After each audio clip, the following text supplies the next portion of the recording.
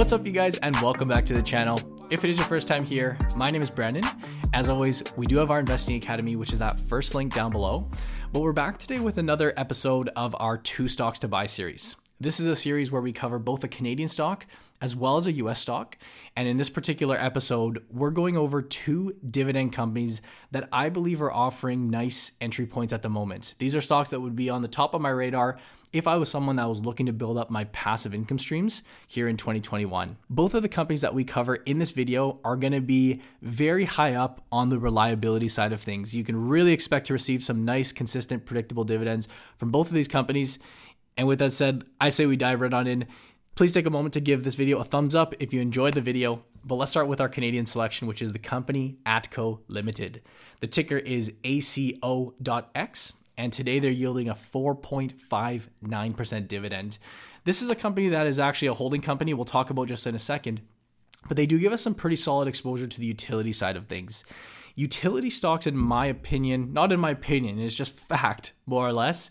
These are some of the most reliable and safe companies you can invest in, especially when the market does take a turn for the worst. The utility sector as a whole tends to be an area that actually outperforms the market during a sell-off or during a bear market. And of course, that doesn't mean that these stocks will go up and you'll make a bunch of money, but they often won't drop as much as some of our others. And we'll get into exactly why as we get a bit deeper into this video. But I want to start off with the Dividend All-Star list that we cover sometimes here in Canada. And this basically displays some of the top premier dividend payers that we come across in the TSX or Canadian market. As we see, fifth up from the top, we have the company ATCO Limited. They have a dividend streak of 26 consecutive years of slowly and steadily increasing their dividends. If you're not familiar with the company ATCO, they're what we would consider a holding company. And within the business, they're giving you exposure to the engineering space. You got logistics, you have utilities, as mentioned, and energy, just to name a few. As you'll actually note from the corporate structure, you'll recognize the company Canadian Utilities, which is one we cover on the channel. Well, ATCO is actually the parent company of CU. And if we looked back at the All-Star list, you will note that at the very tip top of this list, the number 1 stock in Canada currently in terms of paying and increasing their dividends year after year, it does sit at Canadian Utilities with a 48-year streak. You can see what I mean when I say these are both premier dividend payers, and I actually misspoke. This is actually a more up-to-date chart. I should say this is 28 consecutive years of annual dividend increases and 49. So I was back about a year on that Dividend All-Star list. But in terms of a little bit of info on the background of this company, they have over $25 billion in total assets. This includes pipelines and power lines and power plants. Although they are based here in Canada, they're actually headquartered in Calgary, they do give you international exposure because their business ranges across the globe. They're particularly apparent in Australia, and they do have business that expands to the US, the UK, as well as down south into Mexico. One of the great ways to display why a company like this is as safe as it is, to me, this is a very powerful chart. It basically displays the track record of earnings. And we're obviously looking here on the left side at ATCO's earnings. And what you can see is that despite the major downturns, they have highlighted here the financial crisis back in 2008, 2009. You have the commodity shock, the wildfires, which they label here. Despite these big downturns, the company is able to maintain very consistent earnings, and that's something that we can actually expect going forward based on the way they operate. If you looked at their credit rating, for example, this is the company that has a very strong rating from both DBRS, Morningstar, as well as S&P Global, which are 2 of the big credit rating institutions or bodies. They carry an A rating and an A- rating respectively, and that's just another example of how this company provides low risk, predictable exposure to cash flow. Along with the history, we've seen them actually increasing their dividends at a very good clip, actually in double digits, and that just goes to show, again, the reliability of this industry. We could really talk all day about how stable and how reliable the utility sector is and some of these other areas they operate in, such as the construction area. I actually see ATCO units. They have these little storage units that are just everywhere I go.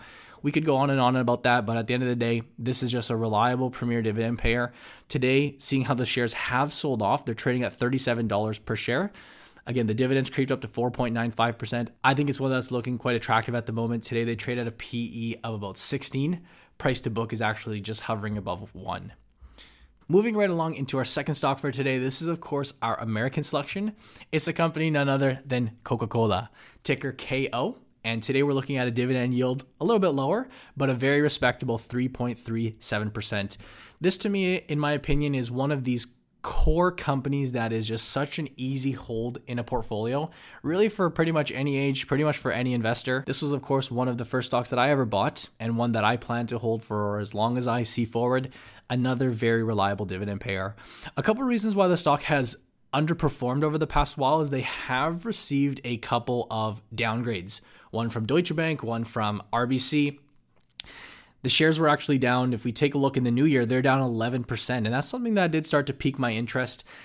At the end of the day, if we look at Coca-Cola's business and how they've been growing and developing, they've really put an emphasis on expanding their drink selection, their beverages. You'll already see that in areas outside of the traditional colas. They got a leading market share from the sparkling beverages, the juices. Of course, they own a number of juice companies, hydration or water, we could call it. And then tea of coffee, of course, one of the newer acquisitions was the company Costa. They're really putting an emphasis on these ready-to-drink drinks as well. Touching back on the topic of downgrades and the weaker performance that the company's seen, is that something to worry about? Possibly. In my opinion, I don't like to put the biggest weighting on these shorter-term analyst downgrades. If you do follow companies for long periods of time, they are constantly going through these periods. And where these analyst firms, they're looking very short-term, quarter by quarter, and changing their price targets. It's something that as a long-term investor over the next number of decades, I tend to pretty much ignore. In fact, when I see these downgrades, I do get a little bit excited because there's no question, if you look at the numbers, yes, they have been down. Net revenues were down about 9% over the previous quarter. Case volumes down 4%, and earnings per share, which was a tough one, was down 33%. And one thing to keep in mind is that a big portion of Coca-Cola's business, if you think about all the different areas they distribute and sell Coke, the pandemic has really slowed down a lot of that growth. Think about restaurants that are closed down. Think about theme parks. Think about sports events. All these places where Coca-Cola would normally be drunk. That I think should get back to normal when we do get there. And one of the things about Coca-Cola, in comparison to some other companies, if we looked at this is kind of getting off topic, but if we looked at companies like the cruise lines and the airline companies, which I get a lot of questions on, these companies are taking on severe levels of debt just to get by, right? These companies are they're hanging on by a thread, and the debt burdens that they're taking on, say, take a cruise line, for example. Yes, they will likely make it through these periods, but these will actually live with them and hamper them for the next decade plus. I really do believe that. Whereas a company like Coca-Cola, who's done a very solid job of just staying consistent, they were actually able to grow their cash over the previous few quarters. This to me is just one of those age-old companies that, they're not putting themselves in a hole like that. And when a strong company can come out of a downturn or out of a pandemic without doing anything too drastic, they can actually come out stronger than before. And I really, really do believe that.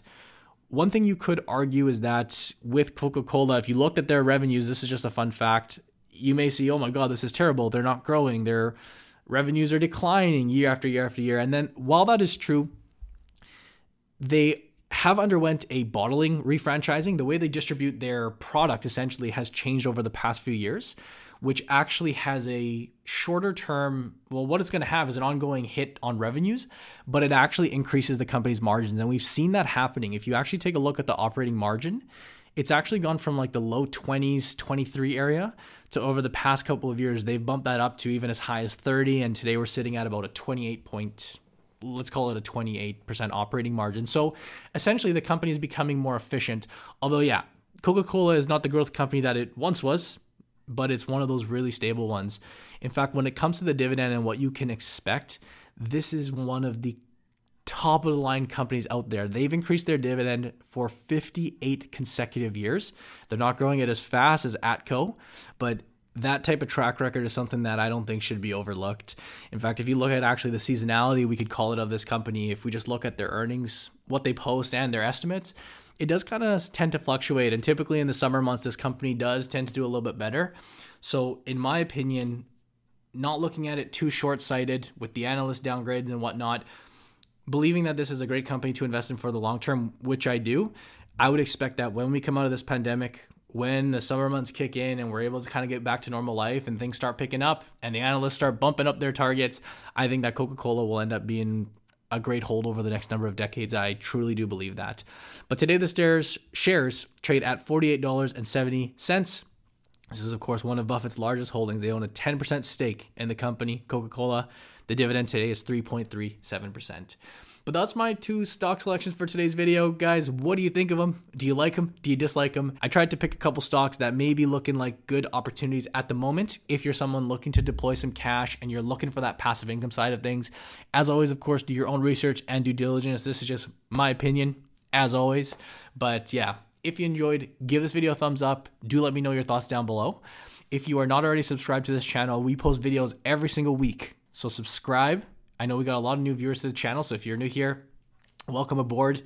We got a lot of new viewers over the past little while, so we really welcome to everybody. As always, we do have our Investing Academy down below. If you're a beginner, you want courses, training, you need some extra help, and you need a community to bounce questions back and forth off of, that's that first link down below. But as always, I thank you guys for watching. I hope you enjoyed, and I'll see you in the next video.